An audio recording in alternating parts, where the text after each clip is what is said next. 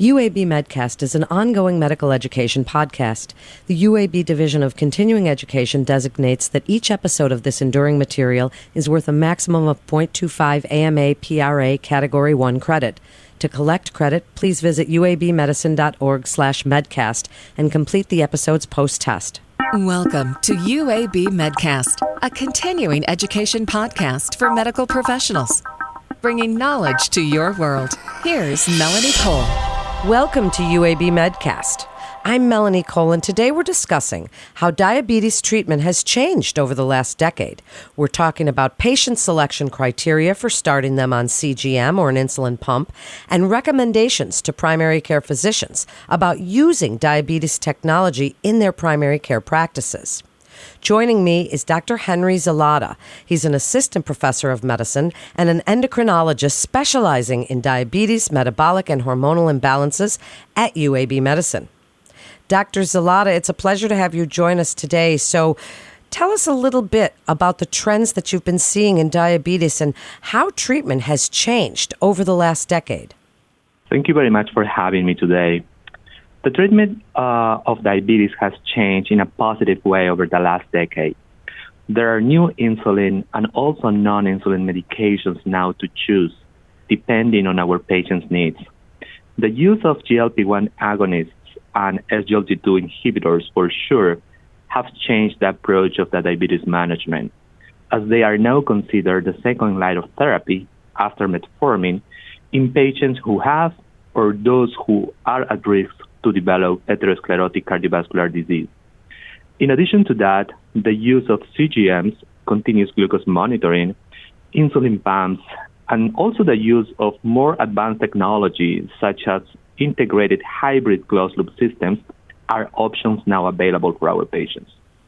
Well, it's certainly an exciting time in your field, and as an exercise physiologist myself, I've been seeing all of these things develop. So we're going to talk about CGM and insulin pumps, but before we do, Dr. Zalotta, how much do healthcare providers rely on patient-provided data when it comes to managing diabetes?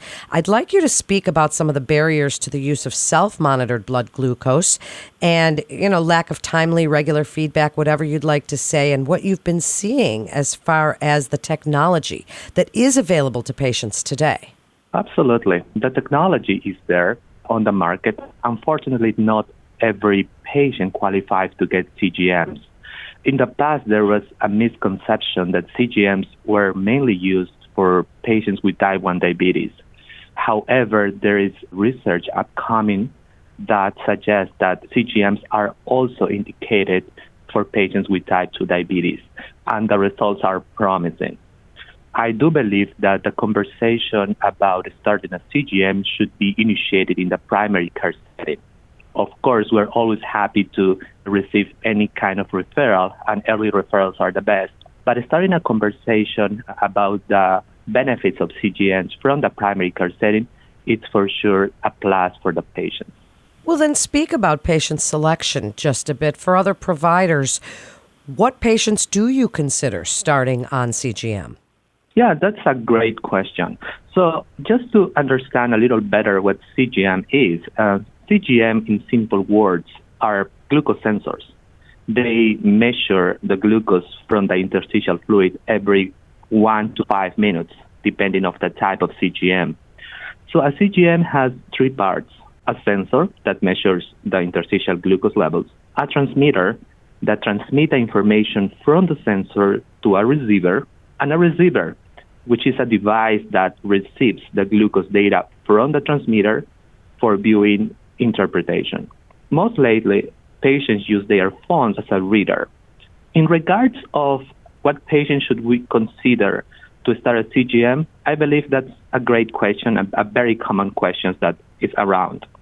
So there is a common misconception to think that CGMs are only indicated for patients with type 1 diabetes, as I just said. There is a recent randomized clinical trial. The name of this trial is called the MOBILE study. This trial is interesting because it was done in primary care settings in 15 hospitals in the United States on patients with type 2 diabetes who were on just basal insulin and oral antidiabetic medications. They compared two groups of these patients who checked his sugars using glucometers, to patients who used CGMs. The aim of this study was to see if there was any changes in their A1C after 8 months. The group that used CGMs had an A1C drop by 0.4% compared to the group that used glucometers.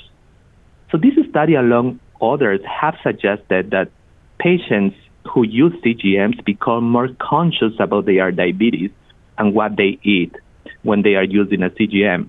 For example, if a patient is about to eat and his or her sugars are in the 300s, they will be more cautious what to eat. And that's something that has been shown, and this is evidence-based, how CGM by itself can drop an A1C by 0.4 to 0.5% just by wearing it. So I do believe that CGM should be offered to any patients with diabetes who takes at least one shot of insulin per day. That's so interesting. Dr. Zalata, I didn't know that. So thank you for sharing how that really responds and gets the patient to realize what's going on with their glucose. So when do you consider starting an insulin pump? It's interesting to see many patients who come to our diabetes clinics with uncontrolled diabetes and think that an insulin pump is what's going to solve their problems. And that's a misconception in general population. We use mainly insulin pumps in patients with type 1 diabetes, and the reason is because these patients required small changes in their insulin doses that are only possible to be made using an insulin pump. That's one indication. The other possible consideration is when we want to start using something that is called hybrid closed-loop system. A hybrid closed-loop system is a system that comes with three parts: a CGM, a glucose sensor, then an insulin pump, and also a computer program called a logarithm that takes data from the pump and CGM and adjusts the pump's insulin delivery automatically. Today, we have two hybrid closed-loop systems. One is called Control-IQ, and the other is the hybrid closed-loop system from the Medtronic pump. However, it's also important to remember and consider that some patients with type 2 diabetes could also be candidates for insulin pumps. There is new evidence that suggests that Omnipod insulin pump, that's another type of pump, could be considered on these patients. So the decision should be made with the patient, their needs, and their expectations. Well, it certainly is an interesting discussion to have between patient and provider.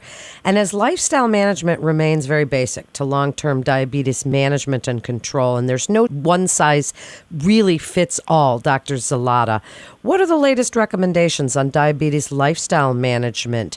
Anything you'd like to add to this discussion? Yeah, absolutely. Lifestyle management helps a lot to control diabetes, along with exercises and a good diabetic plan for the patients.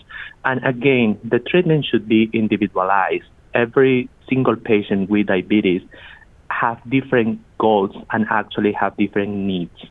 So the endocrinologist or primary care should identify what's the goal in order to choose the right medications for the patients. Well, there are so many options available today, and you discussed medications earlier in the podcast. As we wrap up, what do you recommend to primary care physicians about using diabetes technology in their primary care practices, and what you'd like the takeaway message to be on this podcast today? I do believe that starting a conversation with their patients about using CGMs in the primary care clinics should be considered. I do not expect that a hybrid closed-loop system is initiated in a primary care setting, but starting a CGM, a glucose sensor, should be considered because of all the benefits that we have just discussed. Also, an early referral it's also very well appreciated by us when the diabetes remains under control, and also when they suspect atypical forms of diabetes. We need to understand that diabetes is more complicated than type 1 versus type 2. There is a full spectrum of atypical forms of diabetes that needs to be identified and needs to be addressed properly. So I do believe that patients, that primary care physicians who suspect atypical forms of diabetes should refer their patients to the diabetes clinic. Great information. Dr. Zelada, thank you so much for joining us today. A physician can refer a patient to UAB Medicine by calling the MIST line at 1-800-UAB-MIST or by visiting our website at uabmedicine.org/physician. That concludes this episode of UAB Medcast. Please remember to subscribe, rate, and review this podcast and all the other UAB Medicine podcasts. I'm Melanie Cole.